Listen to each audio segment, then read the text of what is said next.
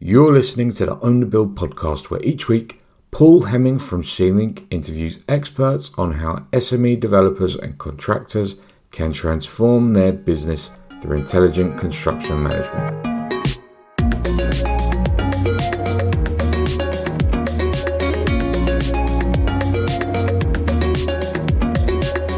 Hello and welcome to Own the Build, episode 47 with me, Liam Curley.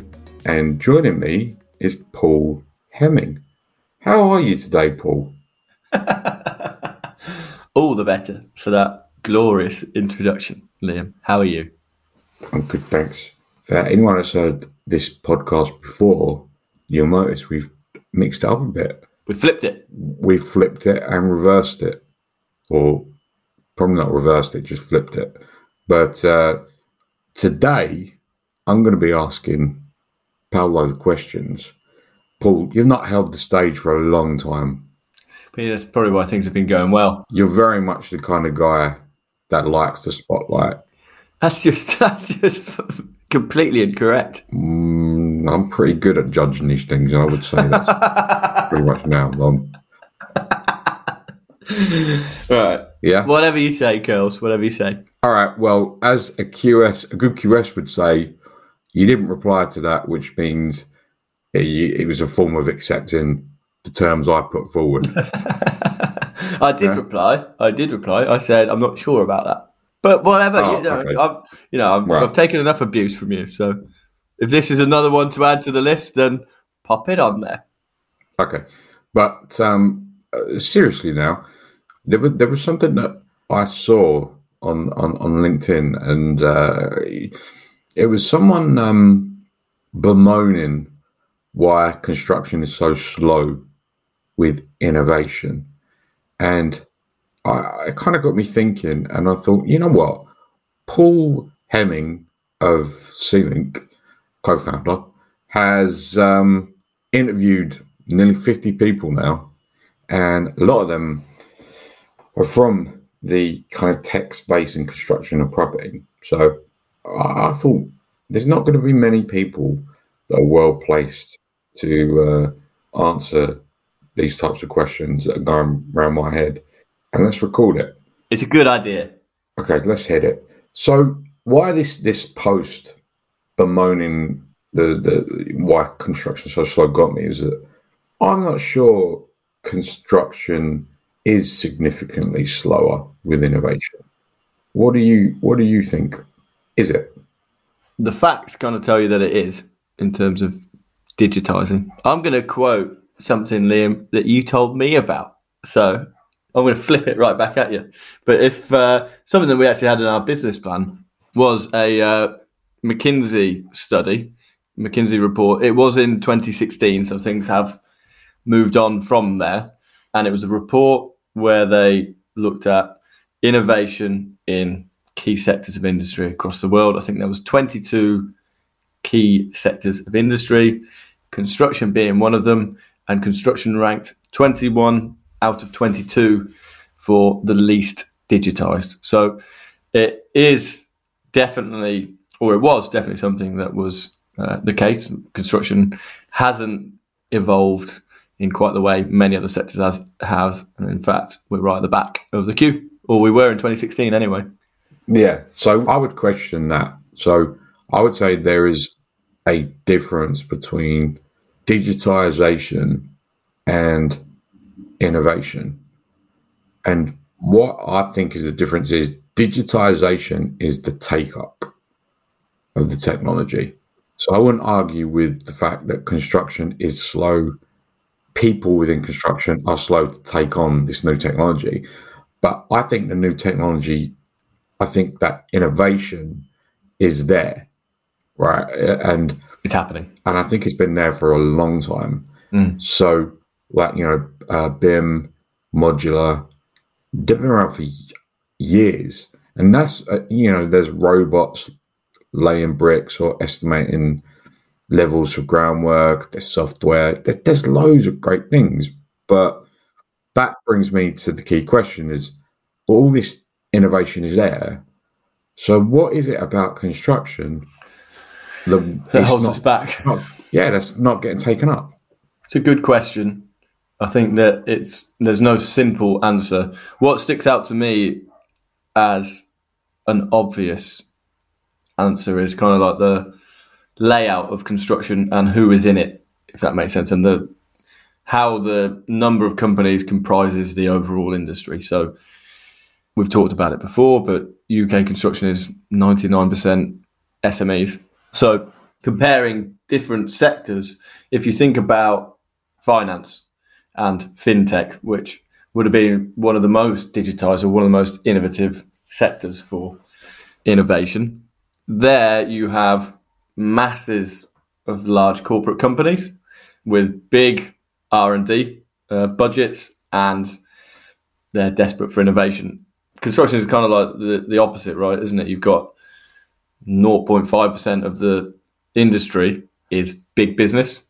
And when you're a smaller business, and we all know this, it's harder to put money into something. It's harder to take a risk on something, to innovate, and things take time, don't they? So I think that we're probably held back a little bit by the overall makeup of the sector and the types of businesses that we have, because for mass adoption, you've got to be able to appeal to SMEs, and it's quite hard to bring adoption into SMEs, in my opinion, because it's harder to take that risk. Some people would say maybe it's easier because they can be more agile and do these things, but I would then argue that, again, maybe the wrong comparison. Finance and fintech, two completely different sectors, finance and construction. But if we look at finance, you've got massive margins on everything, lots of money going around, and corporates who can then reinvest that massive margin into R&D. We have the opposite, don't we? We have tiny companies operating on small margins, and to take a risk and innovate in some way, or to take a strategic view and innovate in some way, is much more difficult in construction. That would be my opinion. What do you think? Well, I would say to that, I would say if you take kind of some of the creative industries, so take design agencies, that is a similar market in that the majority of the market is made up of SMEs, but they do take up technology, and I wouldn't have thought their margins are significantly different to construction. And they're also, as a marketing person, if you're trying to sell into the design world, everyone is online. They use social media, right? They're on Twitter, they're on Instagram, whatever. And one of the challenges we've found is that that's not the case with construction. They're not kind of actively online. So that would lead me to question whether the challenge is the fact that we're all SMEs. Because in digital marketing, because that's just one, and I think there probably are other examples where they are made up of SMEs as well, but they're not anywhere near as slow to take up the tech. What's your view? Why do you think then there is this slow-moving train? I think you are right. I don't think there's an easy answer, I don't think there's one answer. I think BIM is one that gets me more. Modular. You can kind of explain that in different ways to say, in this country it maybe had a bad name. It was associated more with kind of prefab, and also it's not practical in kind of cities like London, say, or it wasn't anyway traditionally practical. But I think what gets me is from the marketing perspective, is that it's difficult to use digital marketing to get to a lot of areas in construction, which just that is a broad take-up of construction. You compare architecture, for example. Architects are all online. Well, all, I say all, but that as an industry is online, and that as an industry does take up new technology.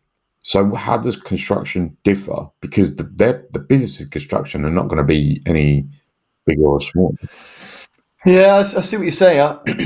Thinking back a few weeks to Sarah Fox, who was the 500 words contracts lady, very, very interesting, wasn't she? And she was talking about contracts and how you could innovate in contracts effectively, saying she was finding it a massive challenge. So thinking about what she said top-down approach doesn't work. And if you talk about BIM, that's top-down approach, right? It's been around for 20 years. They've tried it on the biggest jobs and at government level and tried to push it down. The big companies do it, everyone else doesn't, which kind of makes me feel about the SME argument. Maybe there is something in that.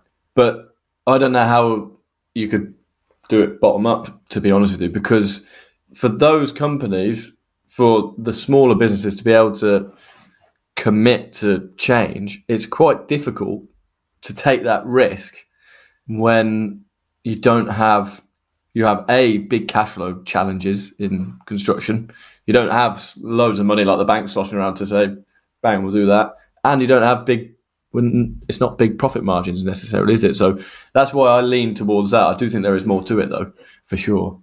Yeah, I wonder whether part of it is because what is different about construction industry is that even on small projects, you could be talking about a project which is in the millions, basically. Where that's a small, £1, £2, £3 million project. That is a very small project in the industry, which is not the case for most other industries. And you've got so many different stakeholders. That's the other thing, isn't it? It's sorry to interrupt you. We're not an industry of collaborators. We love a bit of friction, don't we? We don't like telling anyone.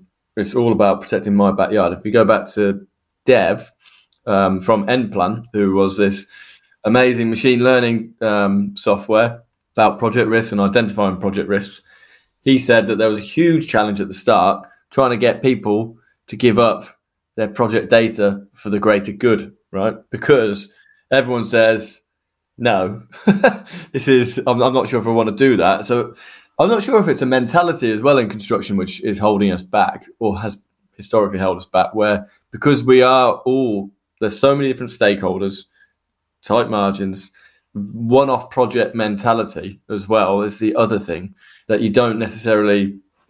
I think there is less of a strategic, longer-term view with many construction companies. Is probably 100%. Because if you go right down the chain, I mean, even if you get into the subcontractor is often made up of self-employed labour. So even when you get right down to that level, everyone is kind of out on their own. And in most cases, there's no invested interest, to invest in educating and learning how to use software. It's not your employees, yeah. Yeah, and you've got so many different stakeholders on one project, and in order for advancing technology to get comprehensively taken on board, you need everyone on that project really to not be paying it lip service, but be tied into it. Yeah. And then I'm not on the next project, and I'm not on the next project, and I'm not on the next project. Therefore, I can't do it. But then you think about, okay, keep on going back to fintech, but they're longer term strategic arrangements and accounts that they start managing with big money attached to it. You think, okay, well, maybe we can introduce this over the next 3-4 years. But that's where construction probably has been quite good. BIM has probably been quite good, is on projects like a Crossrail, like the Olympics, those jobs where you say the UK government or whoever says we're going to throw in 5 billion to Crossrail for 10 years. It's going to be on BIM. Jump on board or don't jump on board. And those projects have had success from BIM. Yeah, that makes sense. Okay, I think that is the perfect moment to pause for this break.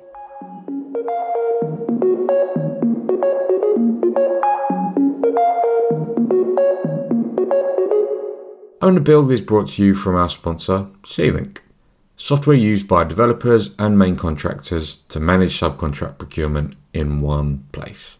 Find subcontractors, automate tenders and contracts, control construction program, compare prices, and improve project profitability with SeaLink.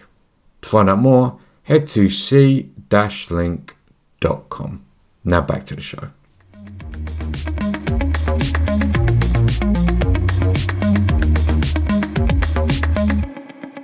I'm going to introduce this half because I want to feel like I'm still, involved and engaged. And you're very kind to let me do Still that. got it. Still got it. You Yeah. can't let go, can you? I can't. I have absolute outright refusal to let go. So you're the kind of guy that likes the spotlight and likes to swing them around and let everyone know who's boss. I'm airing my dirty laundry aren't I? On a recorded basis and then publishing it to the world.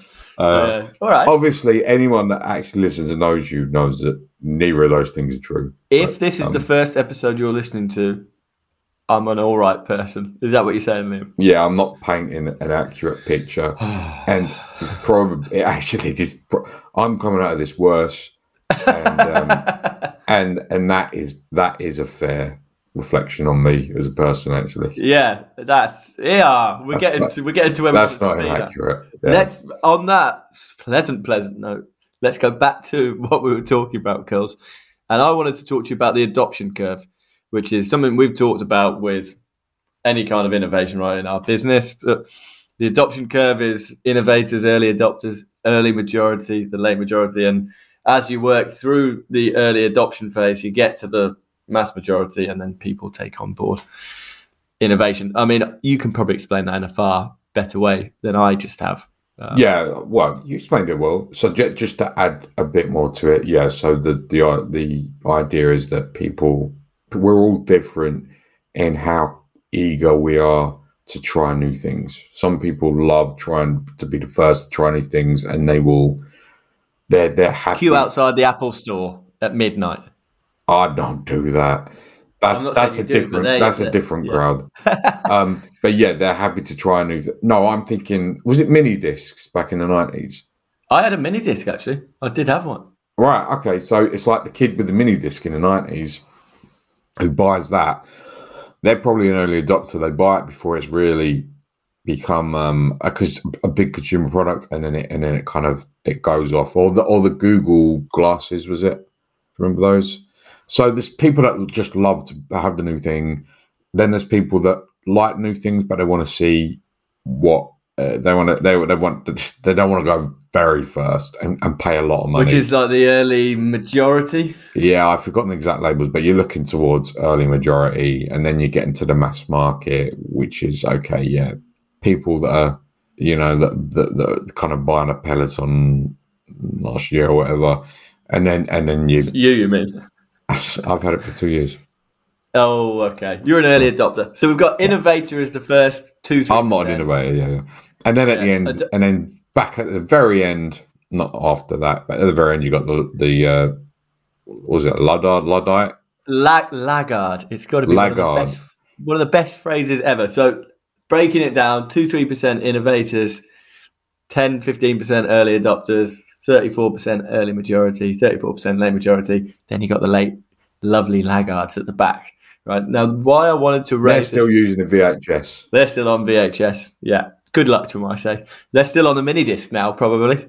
I don't think they know what a mini disc is. But actually, now that you raised mini disc, it fits with what I wanted to talk about the adoption curve. So I got a mini disc in the noughties or whenever it was because my best mate had got one, and I saw that it worked, and it was an improvement on the Walkman, right? So I consider myself, if you're describing someone in the early majority, which is like the first 50%, but not in the very, very early stages, that is a person who wants to adopt innovation, but only after it's proven to be suitable, right? Which is exactly how I felt I was. Saw that my mate did it, thought it was cool, went for it. I mean, let's just explain as well. There is a caveat to this. You don't necessarily have to be one label, so an early adopter in every aspect of life. Yeah. It could be for the things you're interested in. It's those things, but not clothes or not food, whatever. So yeah, go on. Absolutely. And I feel perhaps wrongly because I'm in the early majority, and that's generally how I approach things. I want to see that it works. But is that maybe something that we as an industry want to see technology working? That's what I get a lot from people that I speak to is, the way it works now is fine. I'm not sure if I need to change yet because we're still in such an early phase of adoption that is still where like the feedback that we're getting. I'm wondering whether that's an industry thing for us, maybe because of how difficult the margins are. Don't know what you think. Yeah, I don't think the margins are anything to do with it, but I do think that when you think about it, the industry is one which is risk averse, I would say, and there's a lot of inertia. Is that the right word to change? There's like there's an attitude where, well, what I do works. It's not verbalized like this, but I'm not interested in change to improve things because it might not improve things, and I'm just happy tootling along with what I'm doing. And there's probably... And I don't have time to change either. I'm in the job. I don't think that's true, because I don't think we have any more or less time than any other industry to change. Fair. Okay. I think it's just a risk averse, and there's more tendency to do nothing rather than take action. And that probably, if there were some way to map out that kind of, I forget what we're calling it, but early adopters and in the mass market and everything, we're probably further back as an industry as a whole than other industries, and that's probably what it is. Because you think about a lot of the techniques in how we build, how we manage construction, haven't changed for decades, even though they could have changed. And there's so many stakeholders as well. You've got all these institutions around it. You've got all these different professions within the industry who then have their own stakeholders. There's so many moving parts, isn't there? There are, but actually, this brings me to the next point, which again I spoke about the stakeholders, and now I'm gonna kind of mention prop tech. He's smirking here. Property technology. So now I'm thinking, well, actually, property developers, there's no fewer stakeholders there. That's true. Right? Yeah. And architecture, actually, there's no fewer stakeholders there, but the uptake of new technology is much greater than construction. So the number of stakeholders probably isn't the problem. I think it is this. But if you talk to, it's funny though, isn't it? Because if you talk to property developers, and I'm going to, it's a sweeping generalization here, this isn't applicable to them all, but I've heard many a time of, you can split property development into a few phases, right? The land acquisition, funding, construction, sales. Let's say there's those four. I've heard many, many times them say, I'm not interested in the construction side of it. Like, it's just like a means to an end. But the innovation in prop tech isn't around the construction side of things, I don't think. It's about innovating that, finding the right land and using data at that end, then doing the same with funding. There's all these new products. We've spoken to a few people, haven't we, on finance products and the kind of stuff that you can do with that. But construction still, even in a property developer's mind, is the bit that you can't change. You can't do anything with it. It is what it is, isn't it? Yeah, because I think that the elements before construction, if you're a developer and you're not from a construction background, the elements before construction are probably a lot closer aligned to where they have come from, which is probably real estate or finance or something similar, right? So the idea of land acquisition, planning, even design is a lot closer to where they come from, which is around managing risk and other elements around numbers and decision making and whatnot. And they probably have transferable skills that they can kind of get more involved with that, and maybe they're more interested in that. But they're very small. Talking about small businesses, almost every property developer is a small, medium enterprise, right? In the same way as in construction. So, but they're much more advanced. So maybe, yeah, you're right. Get rid of the SME argument. That one doesn't work because they're doing it elsewhere. The stakeholder argument doesn't really work because get rid of that one. Yeah, God, you're killing me here, Kels. So it seems to be it's a mindset of the people as a whole within construction is a lot more. There's a lot more inertia, and there's probably a lean to the right with regards to our little graph, our plotter of adopters and early adopters and mass market and innovators and whatnot. There's probably far fewer at the early innovator stage and a lot more towards the back end of early adopter and mass market. And that is the problem.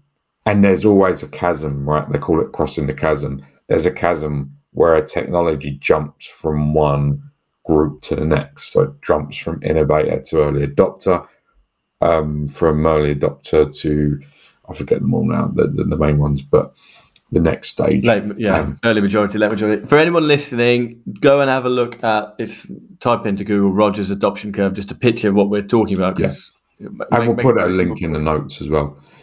But let's come to the last question anyway, because if we accept... You want to wrap this up, do you? Let's wrap this up, shall we? Let's move on with our lives. If we accept that the technology is there, but the adoption is slow, and we think it's probably around the mindset of the industry rather than any sort of barriers.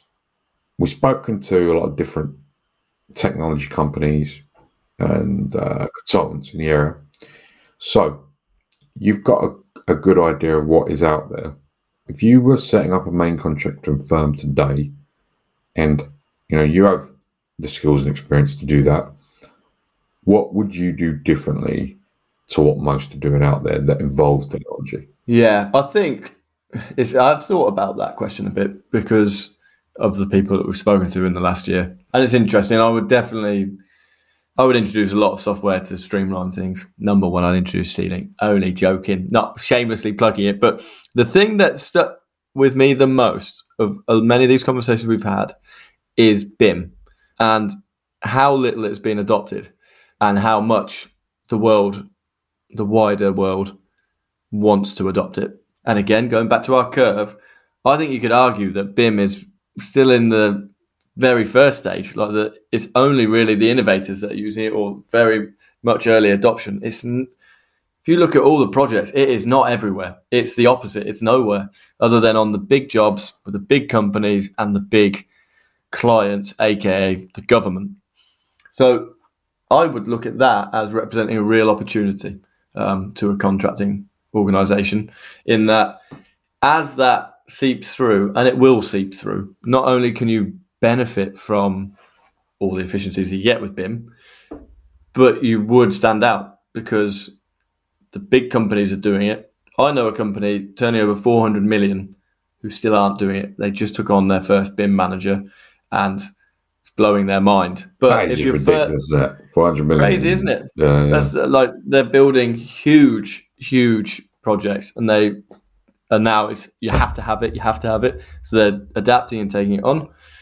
But I'm not suggesting that that's what I would do initially, but I would want to set up to be BIM capable in some way so that you could say that when it does go through the adoption curve and you cross those chasms, and I'm pretty sure BIM will cross the chasms because of what is behind it, how much money and how it's being driven by the government effectively. When it does get into the early majority, the late majority, and even to let's forget about the laggards. I just wanted to say laggards again. There is going to be an opportunity there for the smaller businesses to capitalise on that. So that, from all of the amazing conversations with all the very interesting people that we've had, is probably the thing that stuck out to me as like there's something to be done there and there's some big gains to be made. And because there's so much for it to go through from all the majority, then I think that you could make really good business from that. Sounds good to me. Have I blown you away with that? Have I? You've blown me away. I was just thinking, are you going to do this or? I'll stick with Sealing. But what do you think? No, I agree with that. I would, if you're not picking out particular products, I just think if you're in construction, if you have a contracting firm, you are missing a huge opportunity, which is just obvious. It's not even, like you're looking at blockchain and crypto and NFTs and all that right now. And, you're thinking, I don't really know. They're still early stage. BIM has been around for ages and still not getting taken up. And it's clear to me that if you take that up, you are going to be way ahead of your competition. You're going to make more money. You're going to position yourself to win more work because you're going to be able to offer your clients so many more benefits. You're really missing out on a massive opportunity that's just staring you in the face. Yeah. And if you have that and a bit of ceiling, life is going to be good for you guys. If you have BIM and ceiling, you can't lose. Fact. Well, Fact. I'll take that, girls. Yeah. Well, I just realised that I was hosting. So at this point, you're meant to say what a charming and interesting and insightful episode it has been with a great guest. Yeah, thank you for joining us, Paul. I don't know what you usually say, so I just, you kind of bigged yourself up there as per usual. So I don't feel I need to add to that. I think you've done a great job of hosting, Curls. I've enjoyed being your guest. That's very kind. Well, you can come back. Let's do that. But maybe we'll switch seats next time and you can be the host again. So, I've enjoyed this, Paul, even if you haven't. And I'll see you again next week when you'll be asking questions. I'll see you next week, mate. Take it easy. Cheers, Paul. Bye. Cheers, mate. Bye-bye.